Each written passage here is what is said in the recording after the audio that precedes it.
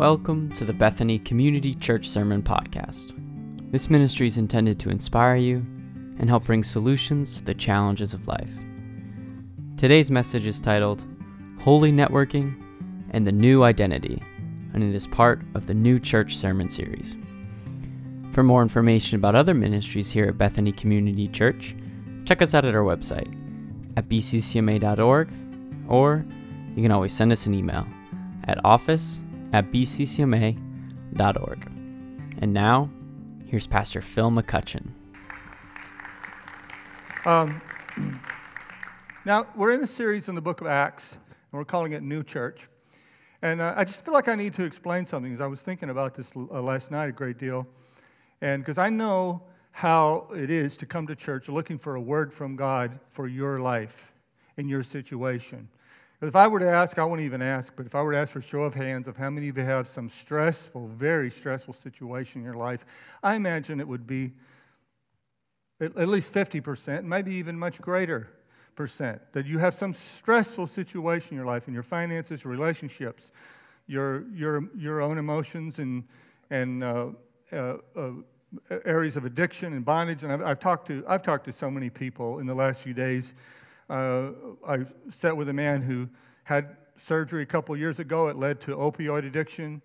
He's lost his job. His wife's in a treatment program. He's got 2 kids, and he doesn't know what to do or how to get out. I've talked to someone whose marriage is just this far from divorce. And I've talked to people who are taking care of parents with Alzheimer's, and all kinds of situations. There's a lot of stress out there, and some of it's beyond stress. It's downright suffering. People are suffering. So you come to church on Sunday morning, and I hope the pastor preaches and gives me a word from God. I just want to hear from God about my situation. Well, and we do a lot of that type of preaching here, and we want to do more. But this series is not that kind of series. It's not a series that is so much focused on those personal needs that you have. In fact, here's a little graphic I want to put up on the screen. Hang on just a minute before you put it up, because I want to explain a little more. This series is about us as a group rising up and becoming the people of God. So it's not just the pastor having a word from God. It's not just Pastor Phil and Sherry ministering to suffering, which we love to do and we want to keep doing, but it's about raising up an army of compassionate people. It's about raising up the church of Jesus Christ. Jesus said, "I will build my church." He didn't say, "I will build my pastor." He said, "I will build my church." And he is his intent in this room. The gifts of the Spirit are distributed in this room. All over this room, the gifts of the Spirit are distributed to each one of you, and that is biblical, that the gifts of the Spirit are distributed to each one of you. So the healing, what Elise was talking about in the worship, is exactly right on. She was exactly spot on, that the healing that you need and the ministry that you need, yes, it's okay to go to church looking for a word from God, from the pastor, and looking for the pastor to preach something that will address your suffering. I've been there 1,000 times in my life when I went to a meeting hoping they would share something to my situation. But what if this place even went to another level of alive? I don't want to say come alive, because we're already alive. But what if it went to another level of alive, so that the gifts of the Spirit were flourishing in the people that you're sitting around, and so you were getting a word from God when you went out to dinner with them, or you went to the ball game with them, or you played golf with them, with the people in this church, or you had a hamburger with them. You were getting a word from God for every one of them. So that's what this series is about, this new thing that God did. Because see that other way is very Old Testament. That other way of the word of God had to come from the prophet that God had raised up, or it had to come from the touch from God had to come from the high priest. That's very old church. New church is that you are the temple of the Holy Spirit. New church is you are the people of God. New church is God raises up pastors, teachers, evangelists, apostles, prophets to equip the saints for ministry. That's new church. So that's what this series is about. Let me show you this graphic that I found this week, and it says my heart about this series. It is time for us and every church like us to regain first-generation faith because God is not finished with His church. Amen? Would you say amen? So today's message is about holy networking. And as we preach this series, you need to understand what I'm doing. I'm taking large segments of Acts, 4 or 5 chapters, and I'm finding a theme, and it's amazing how consistently I'm finding a theme in these chapters. And there will be 4 or 5 stories that will all have the same theme. And like last time we talked about it, and last time we met and we talked about this, what we discovered was that God gave the new church a new story. The Old Testament church, I don't even know if calling it the old church is the right way to put it. We're talking about language and semantics. So I don't know what the right word is. It was. If you've studied the Bible a great deal, you know it was an old covenant. So under the old covenant, the Jewish people that Jesus arrived to preach to, their story was, we must live and obey the Torah. The rules that were in the first 5 books of the Bible. We must obey them to the point that that the Messiah will come and fulfill all the promises He made to Abraham and once again bring us out of exile and make us a great nation. That was the story they were living. In fact, the Pharisees thought so highly of this approach that, God had given them I don't remember the number, 400 rules? 400 rules and regulations to live by. And they were like some churches that I know. They made up 200 more. They thought, oh man, if regulations please God, we're going to really please Him and add some more regulations. But you know what happens when you just keep adding regulations? It's called the United States government, right? When you just another law is going to fix our nation. The nation would be far better if they'd all go home.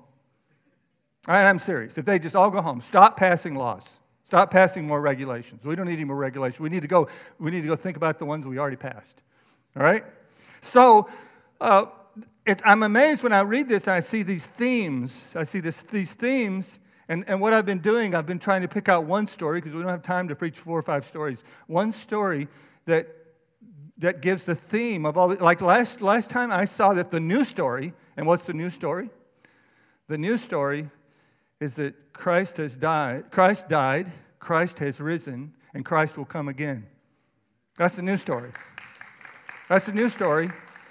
And that the fulfillment of Abraham's promise was not going to be through keeping the Torah perfectly, but by putting the spirit of the Torah and the Spirit of God into people's hearts and lives and write the laws of God on their minds and release them to go and replenish the earth. And that's what we're trying to do at Bethany Community Church. We're trying to obey God. It's not any of my business how God's going to do His work. It's only my business to obey. And God says, go into all the world and preach the gospel. Right? Not our business to figure out how God's going to do it. Our business is to obey. So today, I want to call this sermon Holy Networking. Because the theme that I saw, I didn't finish what I was going to say about the story. I saw 6 times in 3 to 4 chapters, the story get repeated. So I decided last time we preached this must be pretty important to God, that 6 times He made sure they repeated the story that basically said, Christ has died, Christ has risen, Christ will come again, and you are to cooperate in the ministry of restoring the earth to its glory.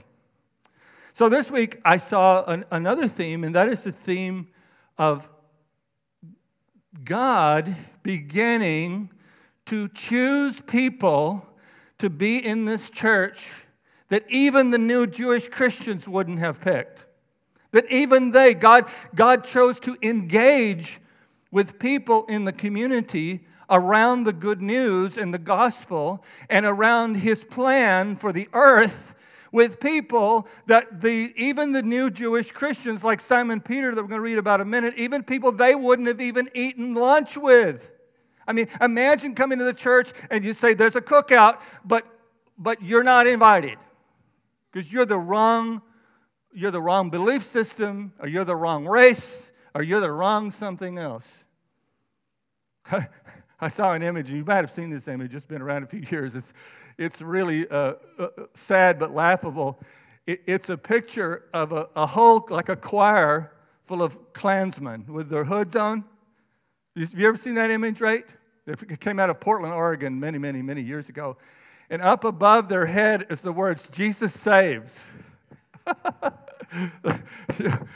And so I don't really know what that picture was all about, but that's kind of what was happening. That's kind of what was happening in the book of Acts.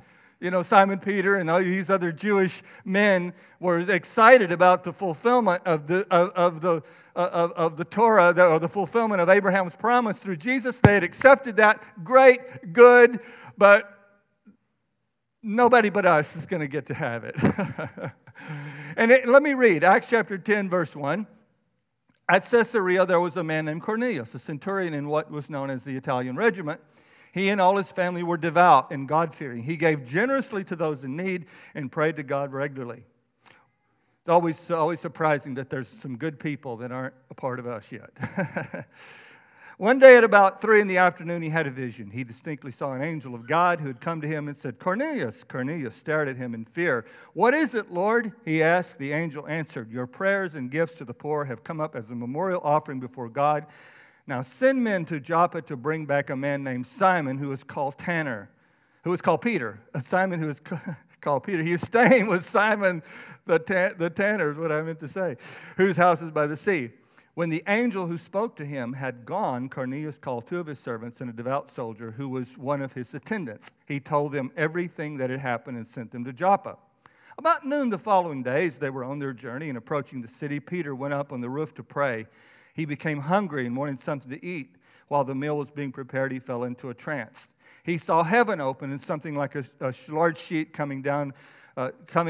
being let down to earth by its four corners. It contained all kinds of four-footed animals as well as reptiles of the earth and birds of the air. Then a voice told him, get up, Peter, kill and eat. Surely not, Lord, Peter replied. I have never eaten anything impure or unclean. The voice spoke to him a second time. Do not call anything impure that God has made clean. This happened 3 times, and immediately the sheet was taken back to heaven. While Peter was wondering about the meaning of the vision, the men sent by Cornelius found out where Simon's house was and stopped at the gate. They called out, asking if Simon, who was known as Peter, was staying there. While Peter was still thinking about the vision, the Spirit said to him, Simon, 3 men are looking for you. Get up and go downstairs. Do not hesitate to go with them, for I have sent them. Peter went down and said to the men, I am the one you're looking for. Why have you come? The men replied, we have come for Cornelius the centurion. He is a righteous and God-fearing man who is respected by all the Jewish people. A holy angel told him to have you come to his house so that he could hear what you have to say. Now, we know Cornelius was an Italian. He was a military officer. Simon Peter and his fellow Jewish believers, of course, didn't believe that certain people were worthy of engagement around the good news. That's where they were. Our central problem in the church today is not that not a belief that certain people aren't worthy of the good news. That's not a central problem, I don't believe, in the church right now. But we struggle with fear, and we struggle with self-centeredness. If we were Simon Peter, we wouldn't be thinking these people that God wants me to engage with are too unclean for me to engage with. We'd be thinking something like, I don't have a whole day to engage with people I barely know. That's what we would be. I don't know. God wouldn't come down with a sheet. I think he might come down with a calendar for people in the 21st century, and the 21st century evangelical church. Which I don't have a whole day to go hang out with people I barely know, or I'm afraid to engage with people that I don't know, or I just don't feel like it. I mean, that's probably, God would probably bring down a couch with a psychologist. Now, I don't feel like talking to those people. I don't feel like inviting those people to church. I don't feel like that. Then there's others here today that I'm talking to who you're on the other side. You're not Simon Peter in the story. You're Cornelius. You don't think you are worthy of the best people engaging with you and bringing you into God's plan for your life. So 2 men in the story had to be obedient to God. The man who wanted into God's good plan. And that's what this series is about. I'm inviting you into God's good plan. Because our goal and what we're doing here, we just spent 12 weeks with our community group leaders and department heads talking about becoming a culture of engagement. That's what we really talked about, becoming a culture of engagement, because we believe God's getting ready to do something new here. We're getting ready for September when we're going to go to 2 services. And we're getting ready for September. And I want to be able to preach some of those type of sermons that I talked about a minute ago, where if I invite my friend to church this Sunday, pastor's going to preach on fear. He's going to preach on addiction. He's going to preach on bondage. He's going to preach on relationship. But I'm going to bring them and I'm going to be a part of witnessing to them. I'm going to be ministering. I'm going to take them out to lunch afterward, and we're going to talk about what was said in the sermon. I'm not saying you have to have me as a part of the picture, but I'm going to tell you that's what we're trying to do as a church. We're trying to create a culture of engagement. So this story is about 2 men who needed to obey God in this story. The man who wanted God's plan for his life, and the man who had the good plan for people's lives. See, there's a whole room full of people right here under the sound of my voice. You have the Holy Spirit. You know enough of the gospel that you know the good plan that God has for people's lives. And then there's somebody else in this room, probably here this morning, who you're not sure you're worthy of the good people that God has a plan, that have the plan for your life. So this sermon is about holy networking and the new identity of the new church.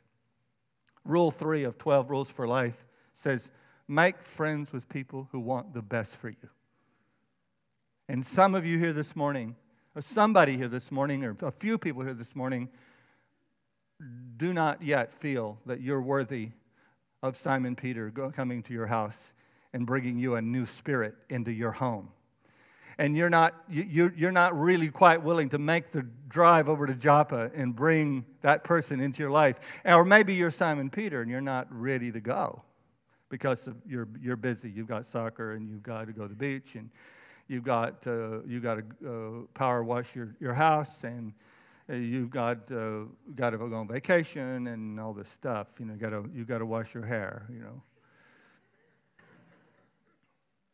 The sermon is about being the best people and believing you're worthy of the best people. 2 things: believing you are the best people and believing you are worth the best people.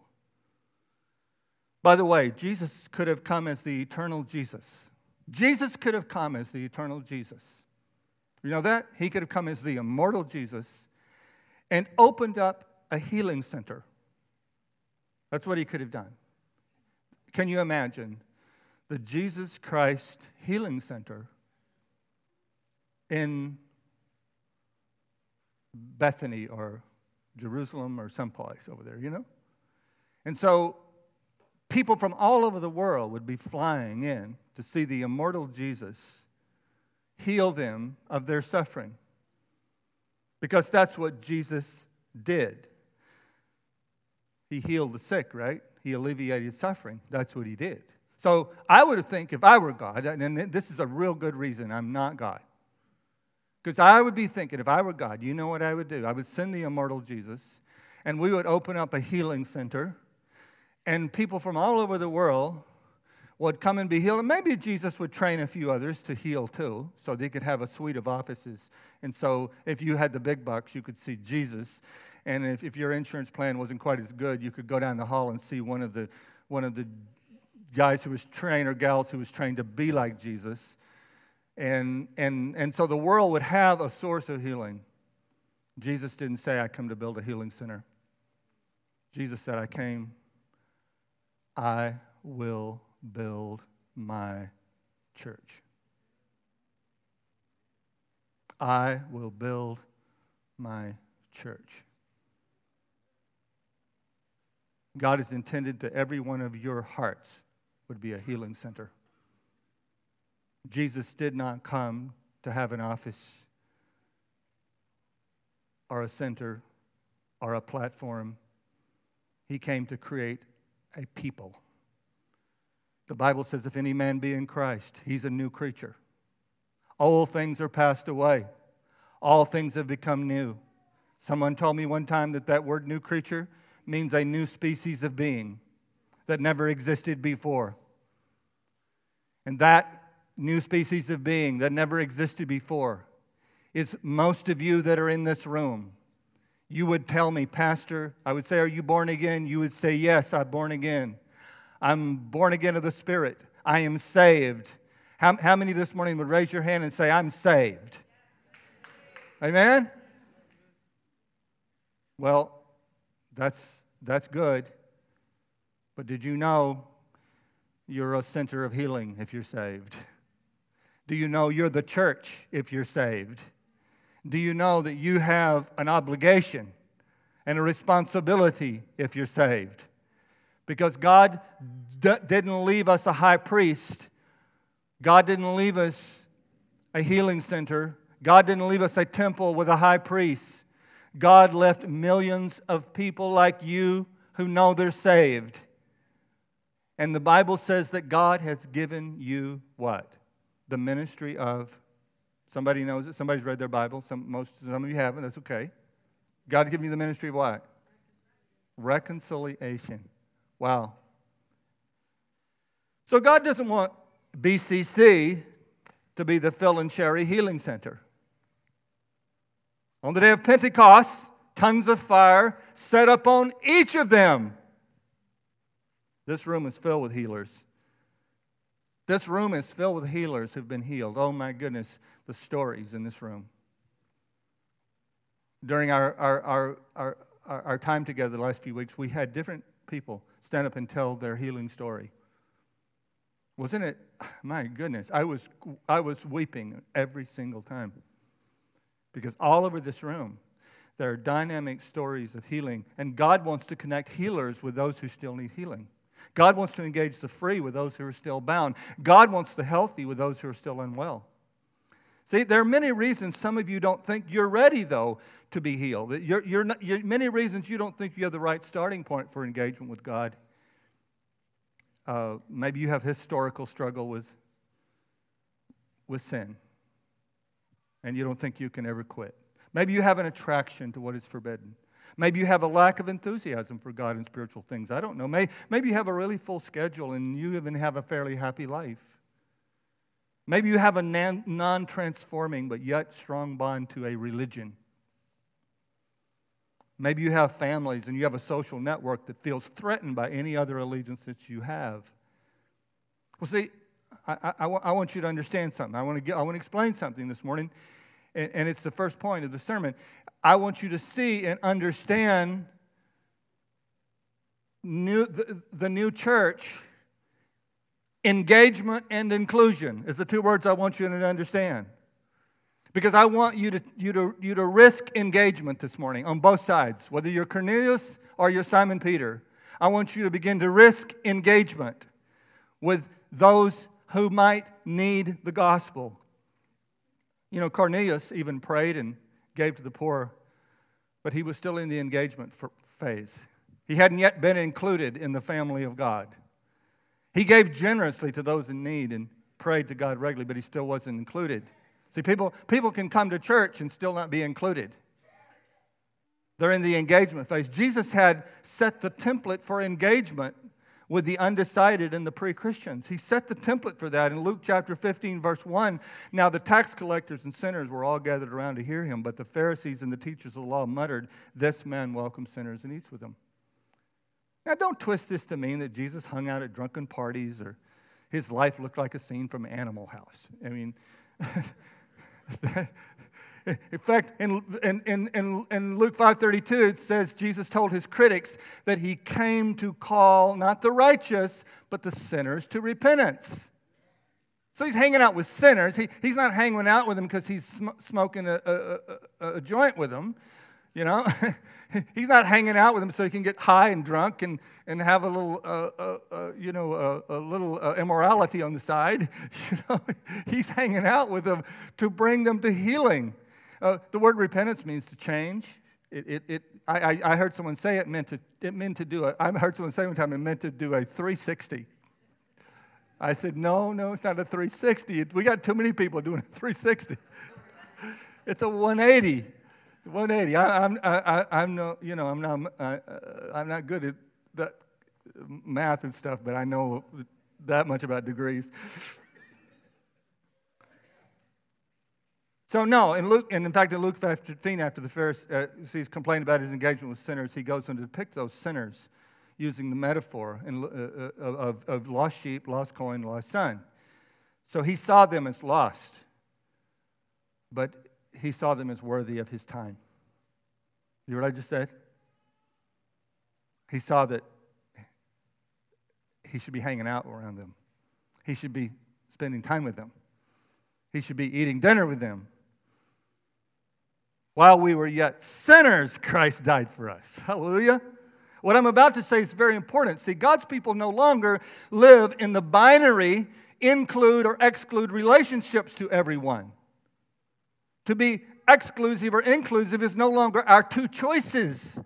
In fact, with only a very few rare exceptions, we have two positive responses to every human being we come in contact with, and that is engagement and inclusion.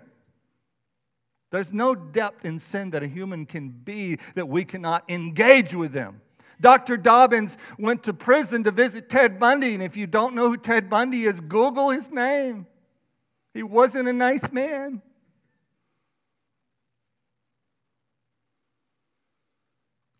Later, when Simon Peter meets with the others, I didn't tell that part of the story yet, but he goes down to Cornelius' house and he preaches. And as he preaches, they begin to receive the Holy Spirit and show evidence that they had the Holy Spirit by prophesying and praising and speaking in other tongues. And later, Simon would say to the Jews who were saying, What? You went and ate with an Italian? And I'm thinking that's the best people to eat with, Italians. Right? And Simon Peter says, yeah, I hate to tell you, but I heard him speak in tongues and praise God just like we did. I talked to a guy on the sidewalk this week down in we got talking. I know he has a couple of kids, and I'd learned that from talking to him before. And I got talking about our summer camp. And he gets real interested. I took him a brochure over to the place where he works and stuff like this, and I'm talking to him. And I was talking to somebody else in the office, and I told him I was kind of excited. So I just talked to this guy, and he's interested in his child coming to our summer camp. And the person said to me, well, don't get too excited. He's a drug dealer. I'm thinking, that's great. Drug dealer, awesome. Praise God, I got to talk to a drug dealer. Don't you think Jesus engaged with drug dealers?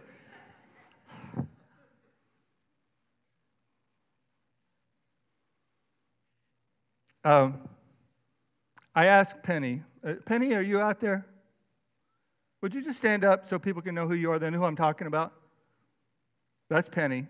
She's beautiful. She's wonderful. You can sit down. Thank you. She told me I can't tell my story. I'm too shy. Penny and her husband used to run this restaurant called the Mango Tree in Milford. And we used to go over there when Elise was a little girl, and Elise would run under the tables and play with her kids. And we reconnected. I started going back to eat there.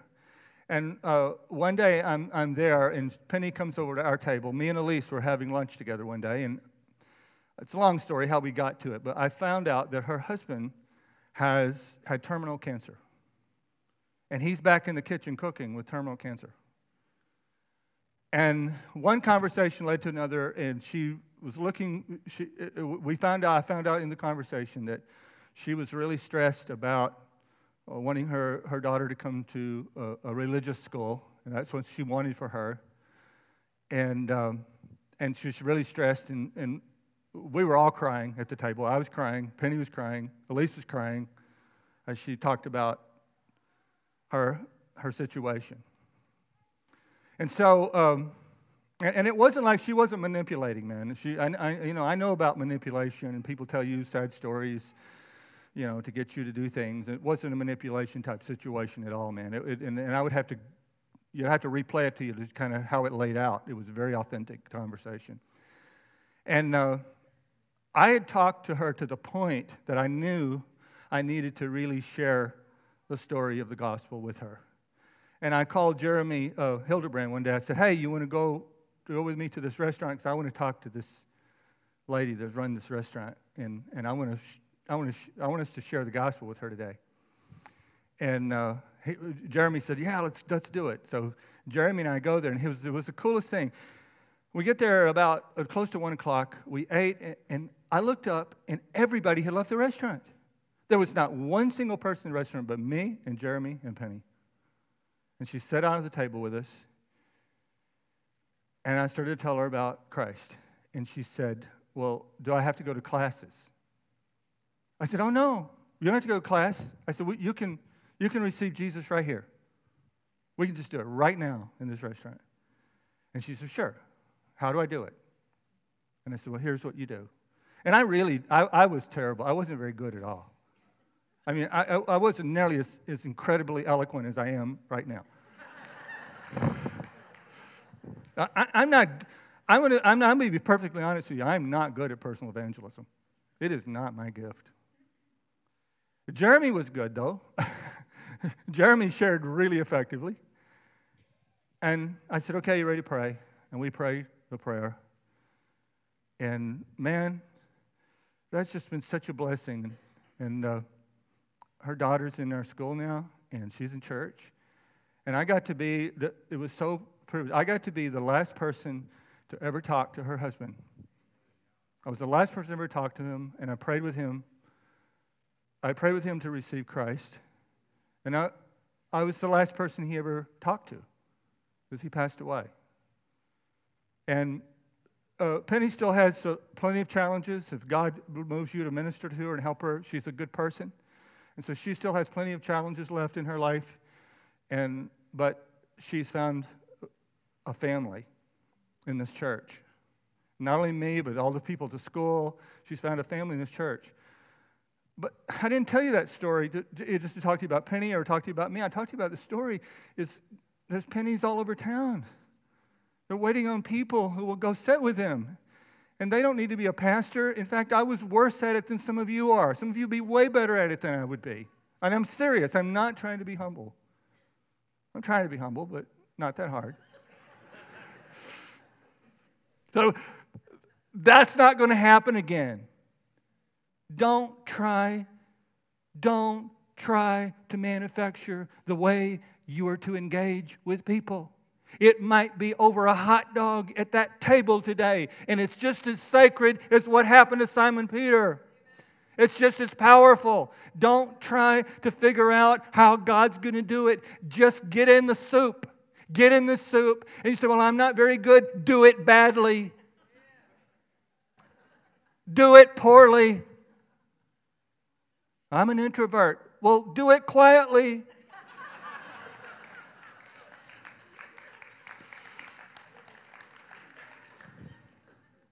Man, I wish I could finish this, but it's 11:28 and I can't.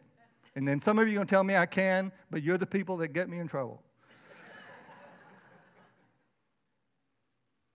See, I do want to make this point in closing.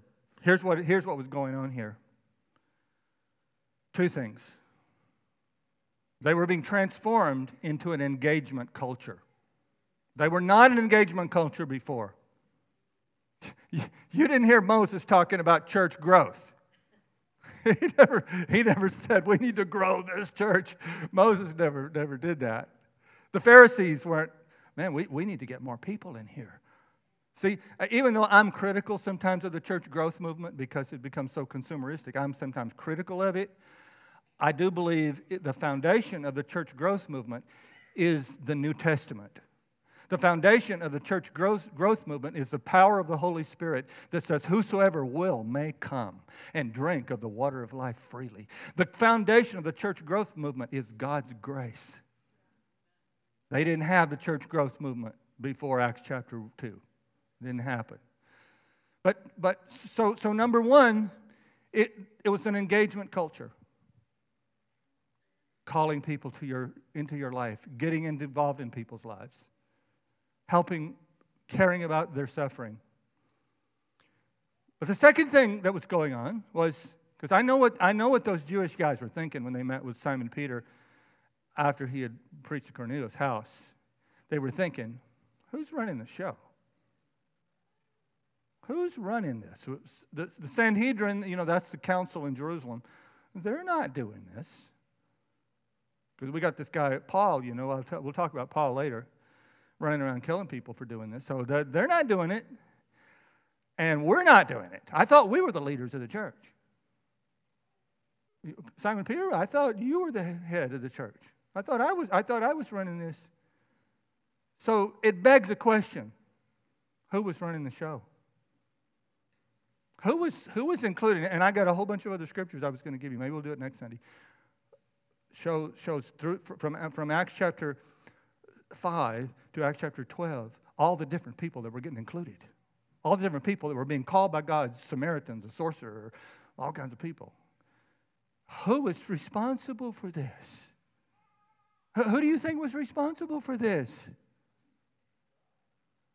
God, but more specifically, the Holy Spirit. You know who's running the church? The Holy Spirit. You know who's still running the church? The Holy Spirit. And if we will let the Holy Spirit run the church will explode. Let's stand. We got to have some hot dogs. We got to get to something that's really spiritual. Isn't God good? Isn't God good? Hallelujah. How many of you would say, Heavenly Father, I will surrender to Christ, and I will surrender to His desire for me to love and engage with other human beings? How many of you raise your hand and say, I'll do that, Pastor?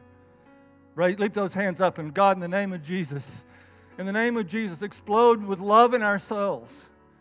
Help us to overcome our fear. Fill us with boldness. Not a boldness to be unkind, or a boldness to be judgmental, or a boldness to be obnoxious. But fill us with a boldness to care, and a boldness to love, and a boldness to be vulnerable, and a boldness to ask questions, and a boldness to invite other people into our lives. And I pray for that person and those people here today that need to invite themselves into someone's life. They need to go and attach themselves to the person they know has good news for them. Help them today too. Bless our time together. I pray your blessings on the food. Bless our fellowship and fill this place with joy. In Jesus' name, amen.